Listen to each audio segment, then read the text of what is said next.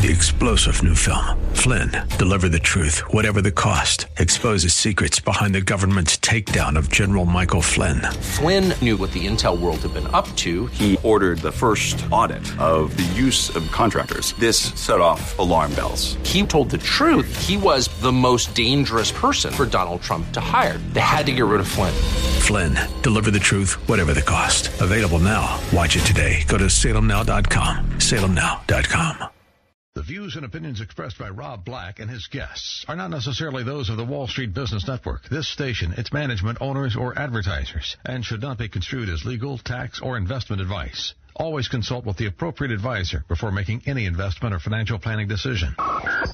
Insightful, informative, irreverent. We're ready. The Wall Street Business Network presents Rob Black and Your Money, your source for breaking news, market updates, and successful investment strategies for the 21st century. Sounds like a great program. Getting you to retirement in today's market. So let's get on with the show. Taxes, family finances, insurance, the economy, technology, media, and entertainment. Rob is talking about it with you at 800-516-1220. So call in, we'll chat and have some fun. Now, to start your day with the latest news and market commentary, here's Rob Black on the Wall Street Business Network.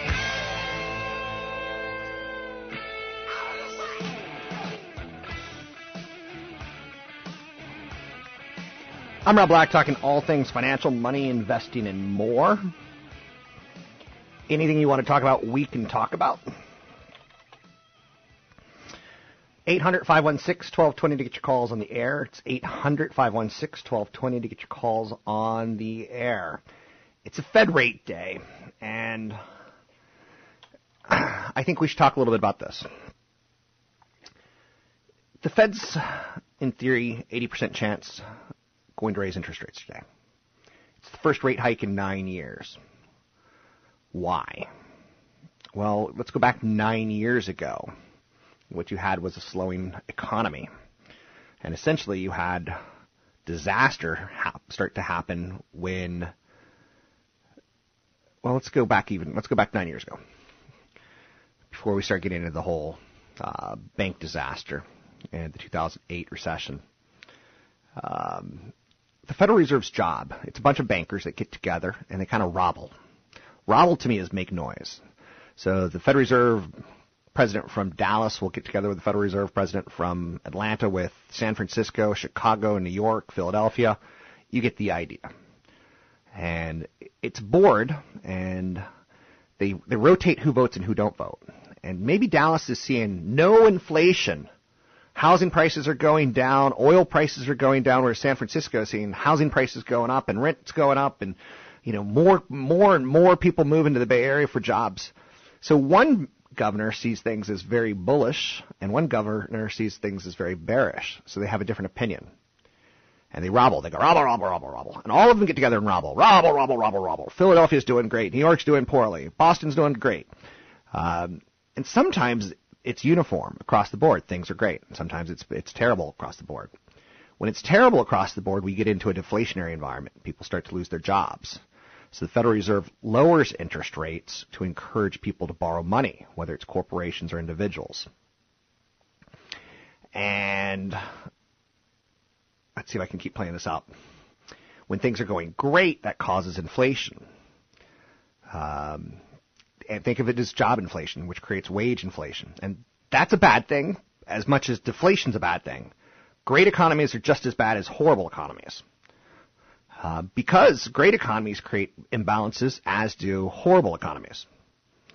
So a great economy, for instance, was in the Bay Area back in the 90s, and there was a lot of inflation. Restaurants were able to charge you more because you were making more. They brought in crazy executive chefs. If you go to other parts of the United States where the economy is not as strong, they don't have as great chefs, and the chefs don't make as much money, because of the crazy amount of inflation that's happened here. And when the restaurants start doing well, because there's more people, because there's more jobs, people have jobs they want to go out and eat, well, the landlords say, I'm going to raise rents. I'm going to raise costs on you. And it's inflationary, and it can be bad. It's very Goldilocksian. A little bit too hot, not good. A little bit too cold, not good. So playing that out, that's what the Fed's idea is. When things are slow, they lower interest rates to encourage cheaper cost of money. And the idea there is if you and I decide we want to start a business and we can borrow money at 1%, we don't have to make a lot of money to pay back that loan. But if it's at 10%, we got to make a lot of money to pay back that loan, and maybe we don't take that risk. So it's easier to take the risk to be speculative. That's why the Fed lowers interest rates. Now, the Fed has a dual mandate. They don't want to see too high of inflation, and they don't want to see too low of employment. That's the basic idea. But when there's high employment, there tends to be high inflation. And when there's low employment, there tends to be low inflation because fewer people are, running up and down services. So that's the whole idea. So I don't even have to go back 9 years ago. I could just start it right there. Who is the Federal Reserve and what do they do? Okay, I got through that with the whole governors. They are, in theory, separate of Congress and separate of the government. Some people want the government oversight. I don't. Some people want the Federal Reserve to completely go away and just let stuff figure itself out. I was going to use a dirty word, the dirty word for excrement, and just let excrement figure it out. Let excrement happen is the idea, right?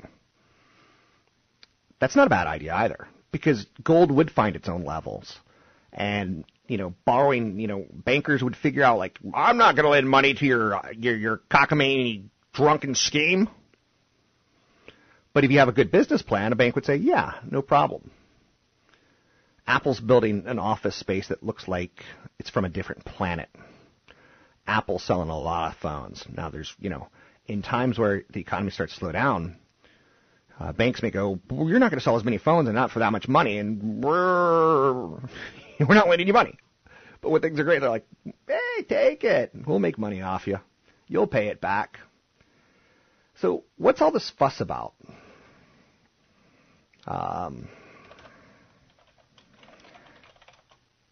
It's a change. It's kind of a different lens. When the Federal Reserve raises interest rates, you go, okay, that must mean the economy is doing well. And we're at 5% unemployment, and the housing numbers that came out today basically suggest we're going to be hiring construction people for the next 18 months. So our jobs numbers should go lower, okay?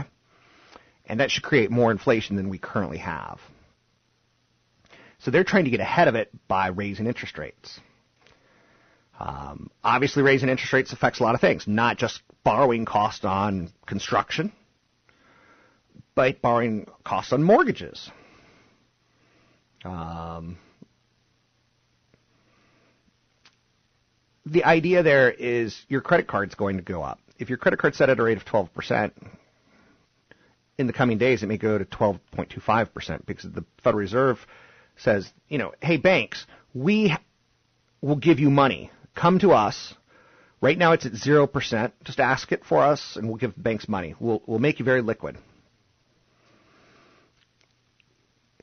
If tomorrow they say, okay, new rules, instead of giving it to you for free, we're going to charge you 0.25% on the short-term lending.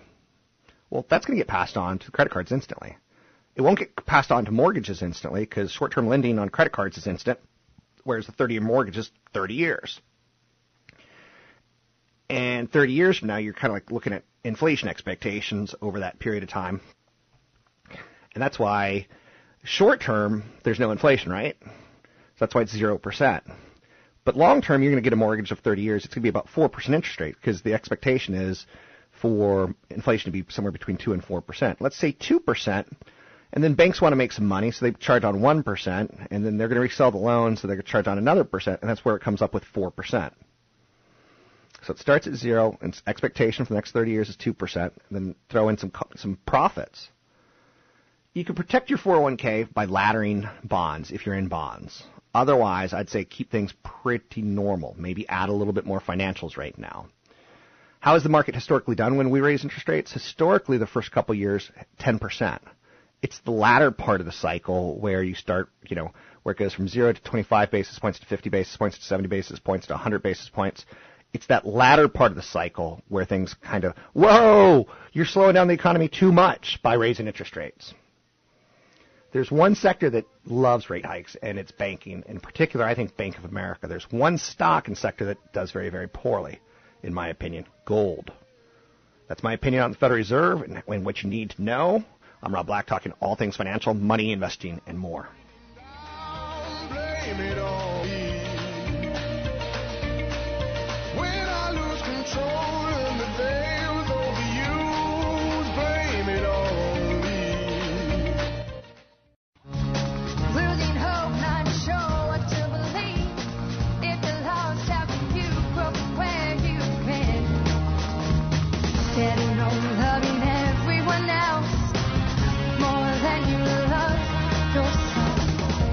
Call Rob Black now.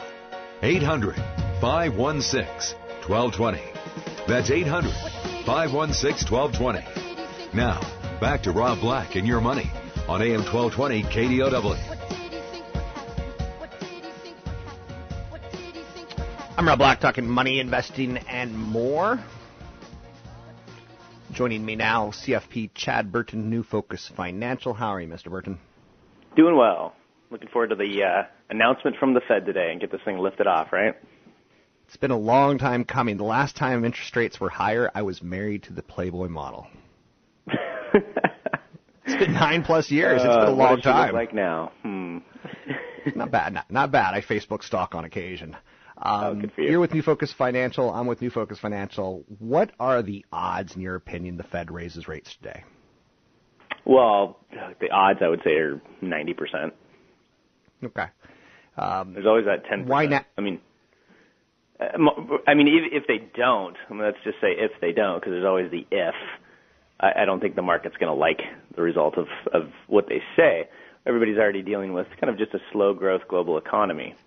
And if the Fed comes out and says things aren't good enough to get out of extraordinary quantitative easing, which is where we are, the market's tired of it.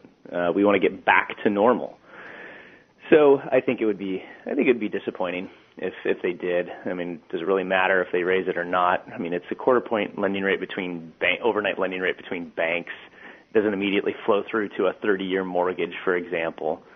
So it's something that they need to start doing and communicating well. And I'm already sick of these terms on Wall Street: one and done, two and through, and all the dumb things that financial media makes up, but get used to it. Must stop watching CNBC.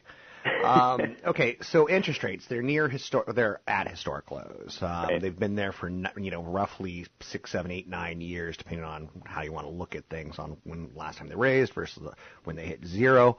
That's a long time, Chad. That's if you only work from age 20 to 60, that just took up roughly 10 years. Took up 20-25% of your investment. It was pretty good for Wall Street. What do we expect will happen when the Fed raises rates to Wall Street? Well, like I said, it's not really a lot of immediate issues that's going to affect the average person.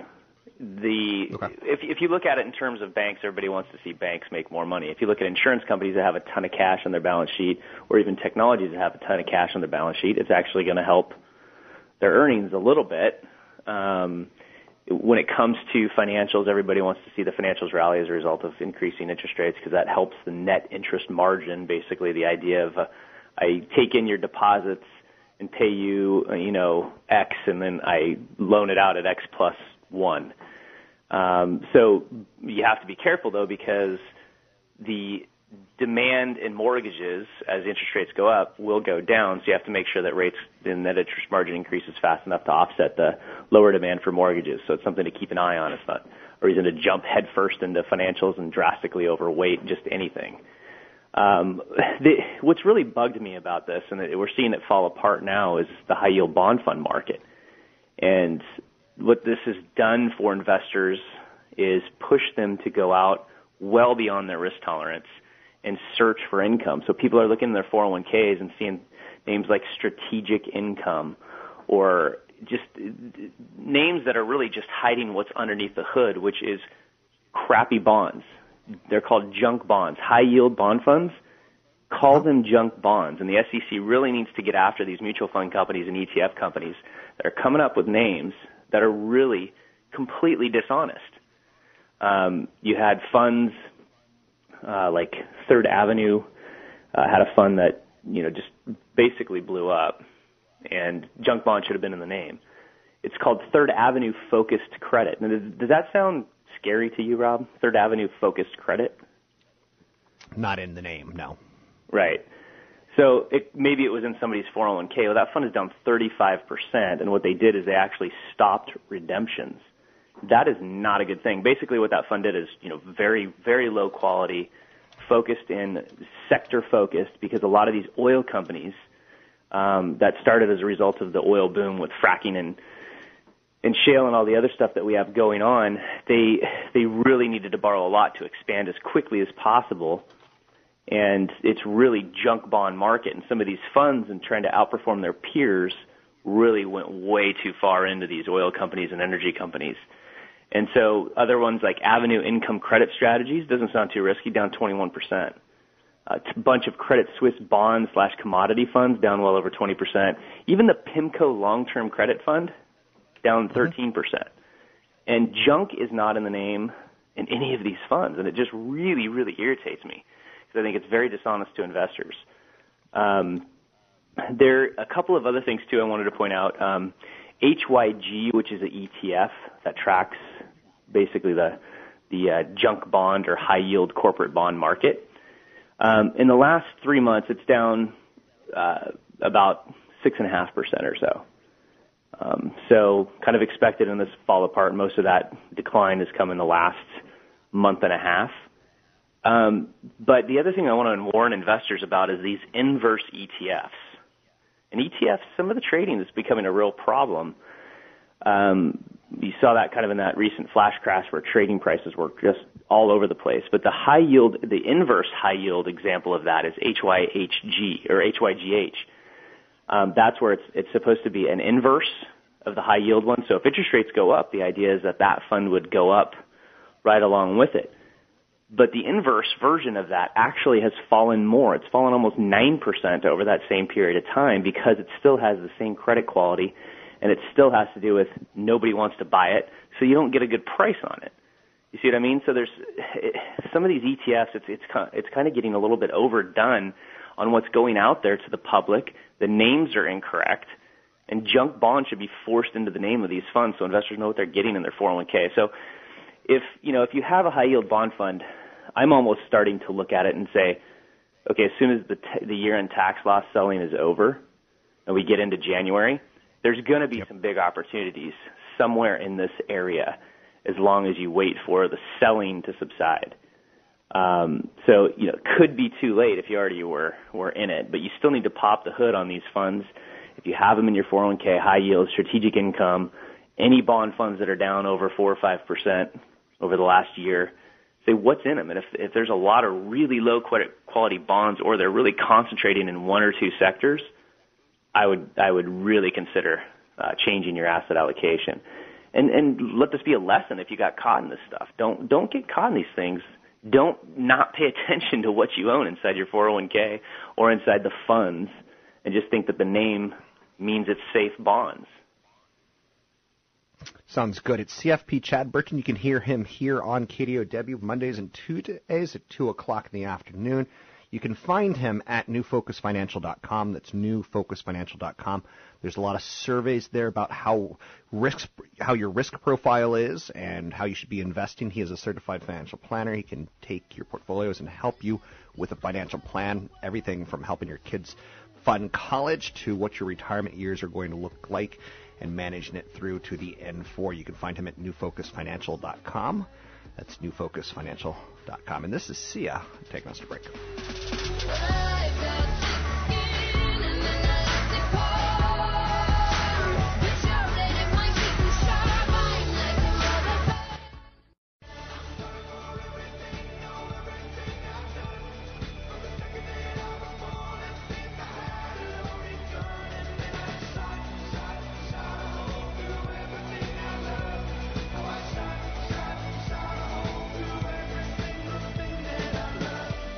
You're listening to Rob Black and Your Money on AM 1220 KDOW.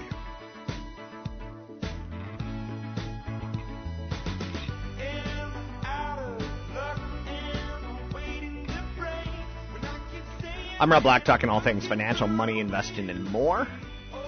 Trying to get you to retirement. One of the things that's tied towards your financial picture, obviously you've got the stock market, you've got investing, you've got car loans, you've got college costs, you've got, do you buy a home or not, but you also have taxes. Let's talk a little taxes with Rafael Tolino with the IRS. How are you, Mr. Tolino? Hey, Rob, long time. How are you, my friend? I'm good, real good, in fact. You and I talk basically twice a year at the end of the year because let's talk taxes next year, but also during tax season. End of the year, what are some of the tax stories out there that we're going to be focused on? Right. Well, what you can do by the end of the year and right around now, of course, since we're talking about that, is maybe look to reduce your tax bill as part of your financial picture, as you mentioned, all the things together, taxes being part of it. Consider reducing your bill as we approach year end and pay less tax in 2016 or increase your refund, of course. And to do that, you might look at your portfolio and consider your investments as this show gears itself towards, right? And that would be, deducting your capital loss up to your capital gains plus an additional $3,000, which you can do if it's outside pretty much a retirement account like an IRA or a 401k kind of a plan. And so consider doing that if you've got a loss you want to cultivate, if you will, and on your taxes you can help offset that a little bit. So take a look at that. Make charitable contributions. Not a bad time of year for that, of course, and then you have to understand the rules. There are some rules there if you are looking for that legitimate tax deduction on your 1040. You can also consider maximizing and contributing to your retirement plans as part of that, and you can deduct contributions to an IRA if you're eligible to do that, so you might consider that. Maxing out your 401k type plan is also a good idea. And then take a look at other expenses and things that you have. You might defer, you might accelerate, depending on where you are here in the last 2.5, 3 weeks to see, actually it's just over 2.5, just under 2.5 weeks, right, 15, 16 days. Anyway, to see where you can be to make it best for you here as we approach the end of 2015. So what other tax ideas should be people, I know at the end of the year I'm always thinking, okay, rush in and get a charitable tax donation done. I kind of look at my tax deductions and see if I can benefit from it versus my income bracket. How much I should give is affected by that decision. Charitable donations, they don't extend to 2016 for 2015, do they? Yeah, usually on a tax return, anything you take, you incur, if you will. In the year you incur, it goes on the return for that year. So if you make contributions, by all means, you should do it on or before December 31st. If you do it by credit card, on or before December 31st here, and you pay it in 2016, you can still put it on your 1040 for this year. But the key is incurring it in this year for the most part, for most things. The only thing I can think of off the top is the IRA contribution you can make for 2015 all the way up until April 18th, 2016. So there's that. You might consider your medical and dental expenses. I know some folks out there might be considering they're at their deductible, they're above the limit, and all these other things. You can deduct medical and dental expenses. That's on your IRS Schedule A. So, flexible spending accounts, that kind of thing. You want to maybe empty that if you are at that point, although you do get a carryover into next year for most of those. But you get the idea that you want to take a look at taxes as part of your bigger financial picture to save a few bucks, and certainly doing those kinds of things can be a benefit to you, no question about it. What other reminders should we be throwing out at the end of the year? End of year kind of things you might consider for some, depending on how complex your situation is, to a system of some sort of record keeping, be it electronic or paper or otherwise, because a good, accurate record keeping serves two purposes. One, you don't want to overlook something, a deduction or a credit that you're eligible for, and the paperwork and things that you saved up could be that you need for a reminder, right? And then in case you need it for substantiation, you certainly want to have that paperwork with you as a reminder. Everything to think about for the second year pretty much is the Affordable Care Act, and that's going on your Form 1040. Most of us are just checking a box saying, look, we have employer-sponsored or government-sponsored insurance coverage. However, if you did purchase insurance to the marketplace, covered California, and you got a tax credit for that, then there's some reconciliation that's going to go on, and you definitely want to make sure you keep that in mind when you get your Form 1095-A, which will help you reconcile and either get a refund because you paid too much based on your income and your situation, or you may have to pay a little more if things changed in 2015. This is the second year for that. If you didn't have coverage and you were supposed to have it, there are a lot of exemptions, a lot of them that I definitely would encourage folks to look for that may have you not paying the individual shared responsibility payment that you would have to pay if you didn't have coverage per what the law says and what we're supposed to administer on the tax side of things. And then finally, you're going to get two new forms basically coming next year, 2016, a Form 1095-B and C, which many and most will receive from your employer and your insurance company indicating that you had coverage. And those are information forms, really nothing to do with those, just keep them with your paperwork. But certainly new forms coming from the Affordable Care Act. So there's a couple more things to mention as we get closer to year end here. The IRS has got a ton of, believe it or not, in my opinion, or to me, believe it or not, the IRS has got a lot of YouTube videos where a lot of people can go search for YouTube and type in charitable contributions, IRS, and bam, YouTube videos pop up and podcasts pop up. When did that happen, Raphael? It feels like the IRS used to be this paper-heavy world of bureaucracy, and now they seem 21st century all of a sudden. Yeah, we definitely are out there trying to do what we can. We've been doing YouTube videos for the last several years, podcasting. Certainly, the website has a lot of self-service tools we're pushing people to get information and get the things done they want to get done. We have an app, that kind of a thing. So there's lots of technology we're using to our advantage, no question about it, as much as we can based on what we have going behind the scenes that will let us provide information because, as you know, there's a lot of boundaries with disclosure things we have to be careful with in terms of information from taxpayers. But we're certainly doing what we can. The YouTube vids are good. Thank you for mentioning them. You can spend about a minute and a half. Most aren't very long.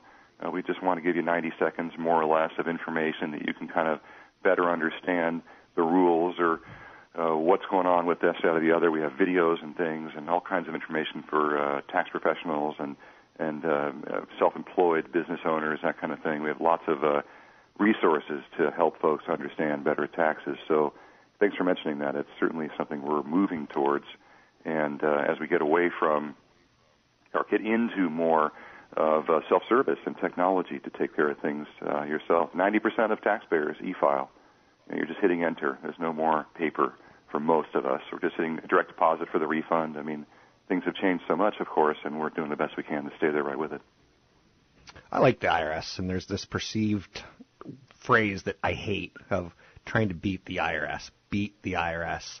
And I think, for better or for worse, I think, we have taxes, and we shouldn't try to beat the IRS. We should play along. And one of the things I used to do, and I don't do anymore, was call the IRS when I had questions. Yeah. 800-TAX-1040.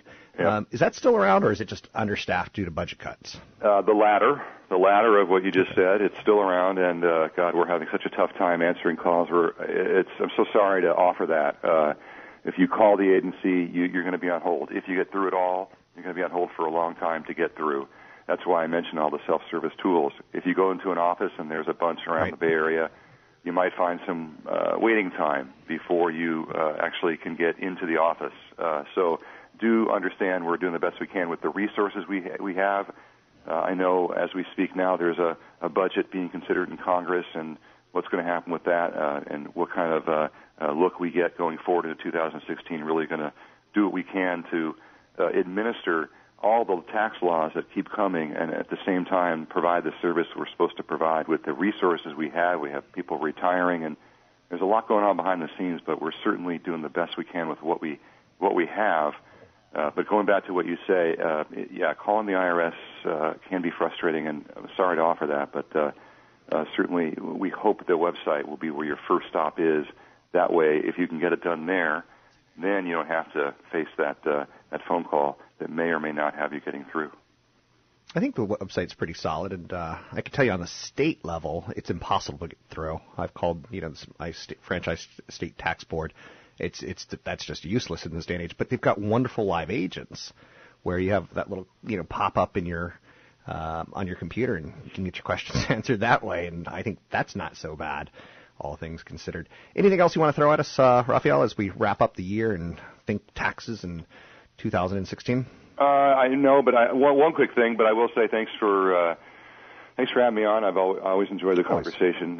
Certainly, it's good stuff. But I guess I could probably say, look, under no circumstance is the IRS calling you out of the blue, demanding immediate tax payment, threatening a lawsuit, threatening arrest, and then following it up with local police and sheriff acting like we're going to arrest you for not paying taxes. These are scams that continue. They're pervasive. They're sinister.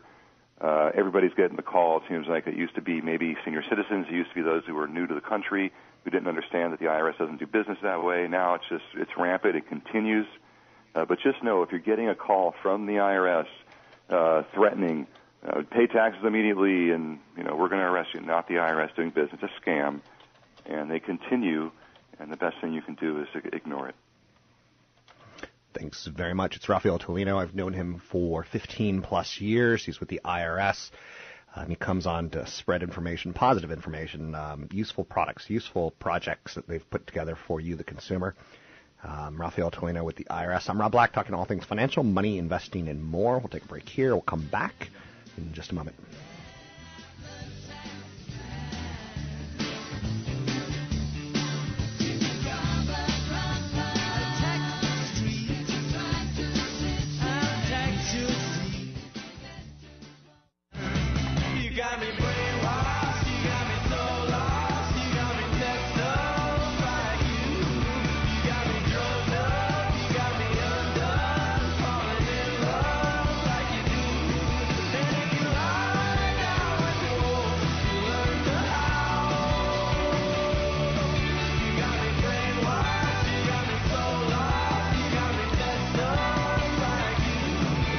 Visit Rob Black online at robblack.com.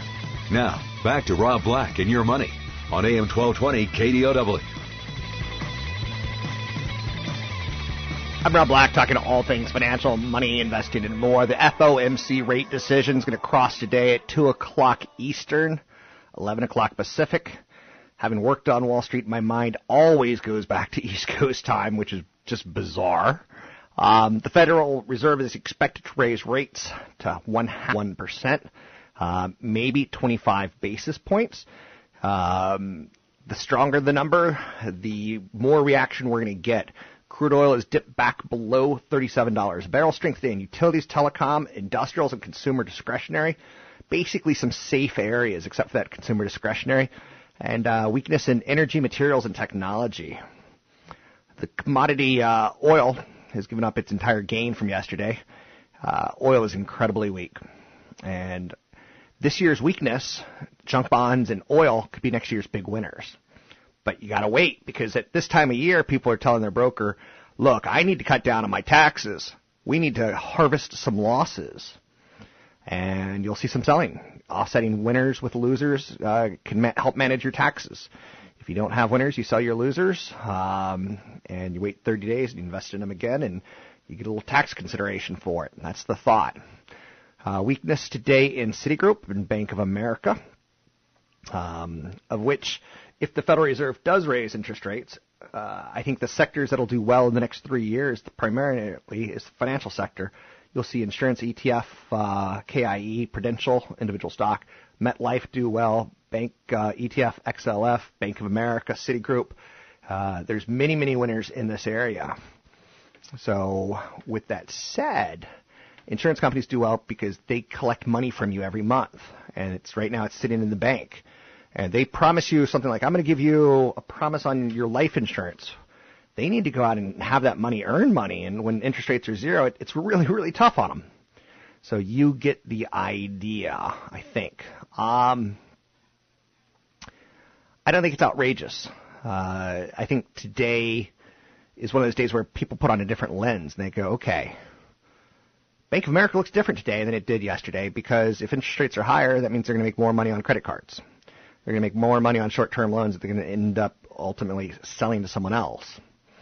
It's no coincidence that you get a lot of credit card inquiries right around this time.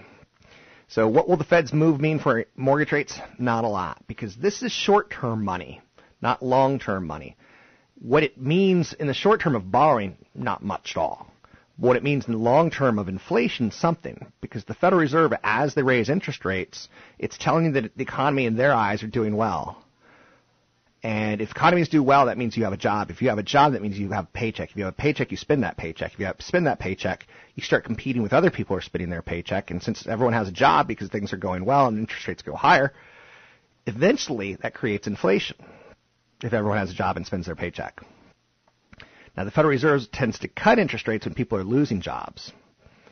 Long story short, the mortgage, it does hit mortgages because there's now more expectation of higher inflation down the road. And that's where the mortgage companies, that's where the lending companies have to, be careful. So you'll see your mortgage rate go up ever so slightly. And if you're on a short-term mortgage loan, it's going to go up quickly. So if you're using like a 7-year ARM and you can barely afford your payment's probably going to go up a little bit. So hopefully you accounted for that. Anyhow, and anyway, I'm digressing quite a bit here, and I don't mean to.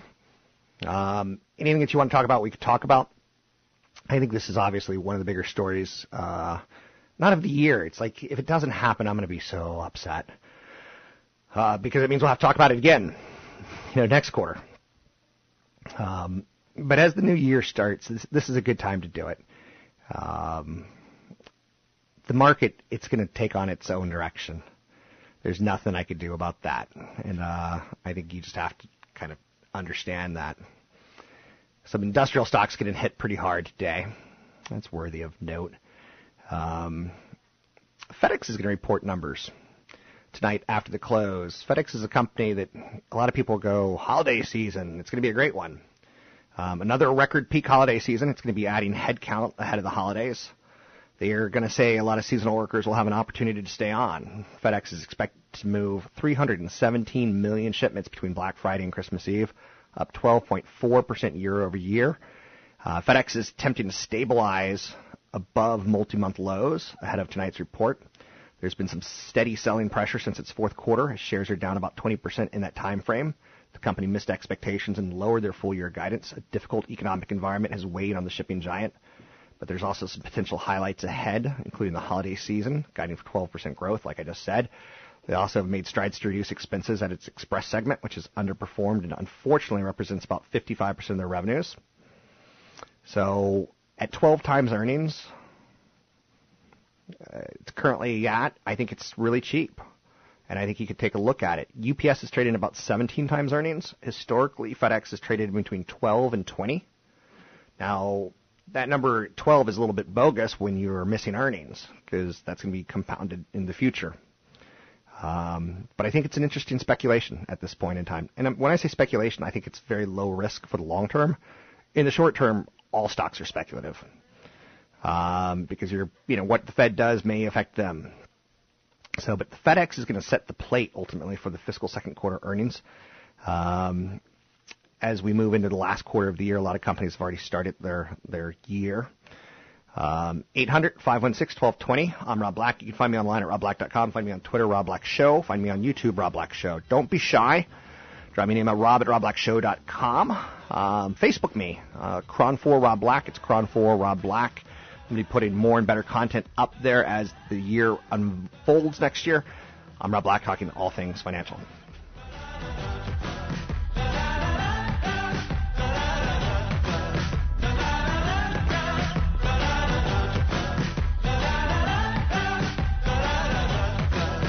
The views and opinions expressed by Rob Black and his guests are not necessarily those of the Wall Street Business Network, this station, its management, owners, or advertisers, and should not be construed as legal, tax, or investment advice. Always consult with the appropriate advisor before making any investment or financial planning decision. 3-star General Michael J. Flynn, head of the Pentagon Intelligence Agency, knew all the government's dirty secrets. He was one of the most respected generals in the military. Flynn knew what the intel world had been up to. He understood its funding. He ordered the first audit of the use of contractors. This set off alarm bells. The explosive new documentary, Flynn, deliver the truth, whatever the cost, and covers the facts behind this scandal. Flynn told the truth. He was the most dangerous person for Donald Trump to hire. I find out the worst enemy that I'm going to face in my life is right here in America. They took my assessment and they wanted me to change it. And I was like, I'm not changing it. They had to get rid of Flynn. With in-depth interviews, archival footage, and never-before-seen personal records of the man behind the headlines. I just felt like I was drowning. Flynn, deliver the truth, whatever the cost. Available now. Watch it today. Go to salemnow.com. salemnow.com.